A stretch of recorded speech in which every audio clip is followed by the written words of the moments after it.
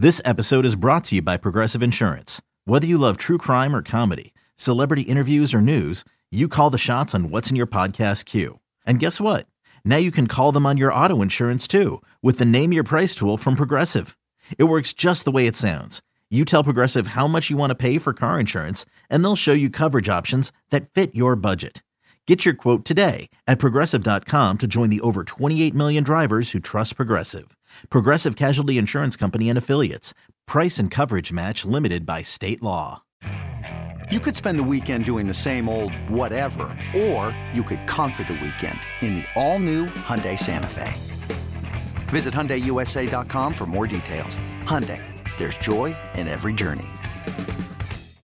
When you need mealtime inspiration, it's worth shopping Kroger, where you'll find over 30,000 mouth-watering choices that excite your inner foodie. And no matter what tasty choice you make, you'll enjoy our everyday low prices, plus extra ways to save, like digital coupons worth over $600 each week. You can also save up to $1 off per gallon at the pump with fuel points. More savings and more inspiring flavors make shopping Kroger worth it every time. Kroger, fresh for everyone. Fuel restrictions apply.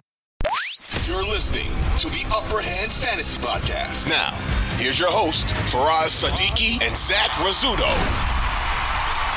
I want to talk about some quarterbacks now, moving forward. Now, I think we've hit on everything for these games before Sunday. And I want to hit on some quarterbacks. Okay, I think Lamar Jackson has a great shot at a good game this week. I think, last week was a good reason why I wasn't panicking on Lamar, personally. Like, in a solid matchup, he was fine. And then this week, the matchup is great.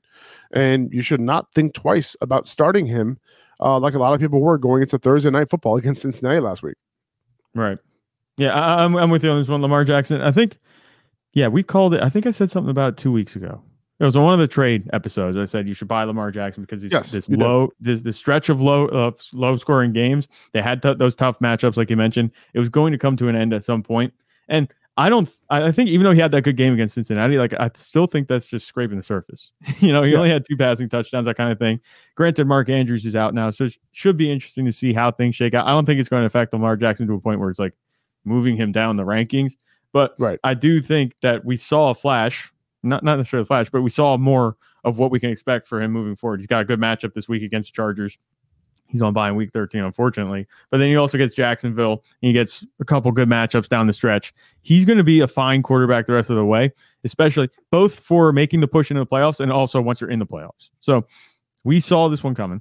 I'm okay with Lamar Jackson moving forward. I think that we're going to see more games like that. His touchdowns came down a lot the past couple of weeks, but I think that regression should be coming the way that he's been playing. Yeah, 100%. Patrick Mahomes wasn't able to come through big time against the Eagles, even though it was such a good matchup. Why? Because he doesn't have any wide receivers to take advantage of the great matchup, right? So you got to expect Josh Allen to have a big game here against this secondary. Stephon Diggs' big bounce back game is coming this week. Okay, Gabe Davis is in play. Khalil Shakir is in play. Again, the Eagles are allowing the most fantasy points to wide receivers this year. The Eagles allowing the most fantasy points to slot wide receivers this year. So that bodes well for Shakir, who has had a 70% or greater route participation over the last 4 weeks, according to FantasyLife.com's utilization report. And he's finished as a top 25 receiver in 3 of those 4 weeks, including the top 10 finish that he just had this past week. Okay. So this passing offense is set up nicely heading into their bye. Yeah, and you can't say much more about it with the matchup. It's just the Eagles are getting torched in the secondary. Patrick Mahomes, like you said, just ridiculous. That whole point where it's like, Marquez Valdes-Scantling, please catch that pass. Justin Watson, same thing. It was a bad pass, Zach, according to Mahomes. Yeah, bad pass. Yeah, and Tyreek Hill went on Twitter and said it's difficult to make that catch in the lights. Yes, I'll give him that, but I'm not getting paid millions to do it. It's Marquez Valdes-Scantling. You're getting paid. He's getting paid $30 million on his 3-year contract to make that catch. And it's easy to just be a couch fan and just be like, yeah, you need to make that catch.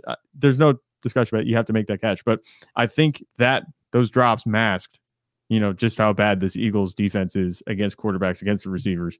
Josh Allen's going to take advantage of that. Josh Allen, even when he's struggling, is having these strong fantasy football games. And then also the same thing with Stephon Diggs. I think he's had 2 quiet games in a row now. I think I called that one. I think he's had 2 quiet games in a row. He's going to bounce back this week, like you mentioned, going into the bye. I think that they're going to have to get right. They got right against a good defense in the Jets. Now they can turn around. And Khalil Shakir, like you mentioned, also somebody to keep an eye on. It was on that long touchdown that he had most of his production last week, but you can't take it away from him.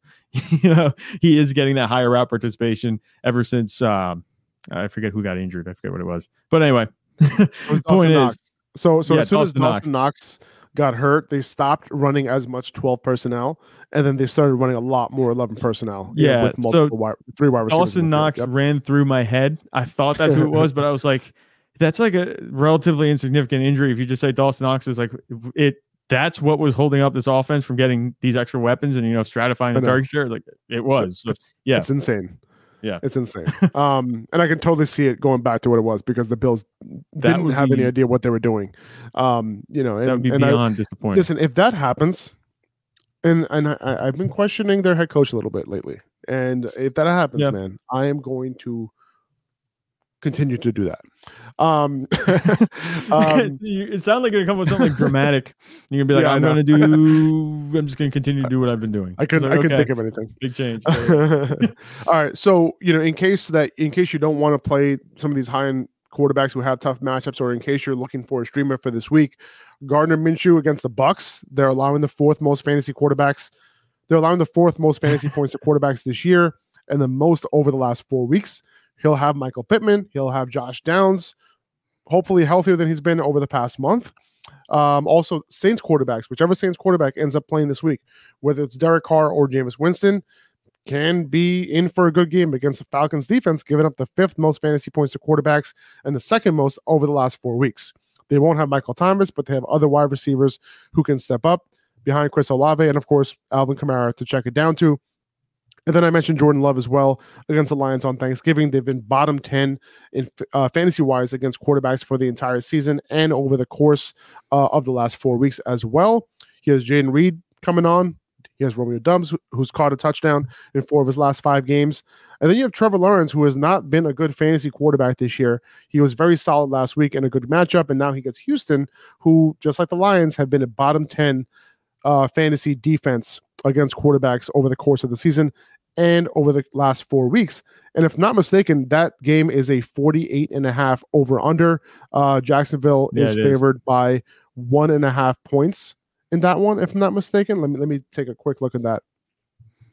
Yep. Yeah. Jacksonville's favored by 1.5 points in that one. So it's looking like a close game, potential high scoring game. So I think Trevor Lawrence can hopefully come through. Yeah. And it's funny, if you look at Trevor Lawrence's game log, it's been like the same thing all year. He's averaging 15, 16 points a game. And he did that straight through like week 1 to 8.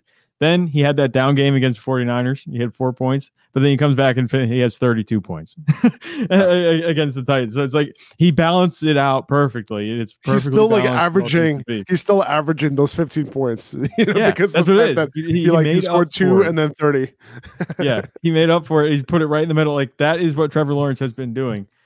He's been super consistent, but these past 2 weeks he's been inconsistent. But honestly, if you ask me, especially down the stretch, I'd rather have high ceiling, low floor Trevor Lawrence moving forward, because what he's been doing, he's been one of those players you put him in your lineup not to lose. That's what it feels like when you put him in your lineup. Right. You're not putting him in your lineup to win, putting him in your lineup not to lose. And that's no way to play fantasy football. Kick this guy, look for ceiling, look for upside. And I think Trevor Lawrence, we're not going to see that type of upside again. He had 2 rushing touchdowns. I don't think that's going to happen again this season, but hopefully he can bottle up whatever he was doing. Maybe use Calvin Ridley more. I don't know if you saw the stats, like Zay Jones playing is what makes Calvin Ridley relevant. Really weird stat. And that's like one of those Amari Cooper home away splits stats. Like that's the type of stat that is. I put more weight on the home away for Amari Cooper than I do for this one, where when Zay Jones plays, like really, no, it's just like how they're using Ridley. Like, they're using him in different type of formations, giving him different type of routes, and it's also better matchups as well. Right, that's really what it comes down to. And also, really didn't have a great matchup out of the slot against Tennessee last week. So it is what it is. This week, not as good of a matchup either for Ridley, so we'll see. We'll talk about that more on Friday, though. Yeah. Anyway, that's going to do it for this episode, guys. We appreciate you. Have a wonderful, wonderful Thanksgiving. Enjoy your time with your family. Enjoy some football. Enjoy your friends. Enjoy fantasy football. What did I miss an F? No, that was 4 Fs. You got it. Yep. All right. Technically, it's 5 Fs because fantasy football, 2 Fs right there. That's true. That's true. That's true. And another F for Oz. That's me. We're out. Zach, take it easy, brother. Have a great Thanksgiving, and we'll be back on Friday, going over the rest of these running backs, wide receivers, and tight ends. See you later. Bye. 2400 Sports is an Odyssey company.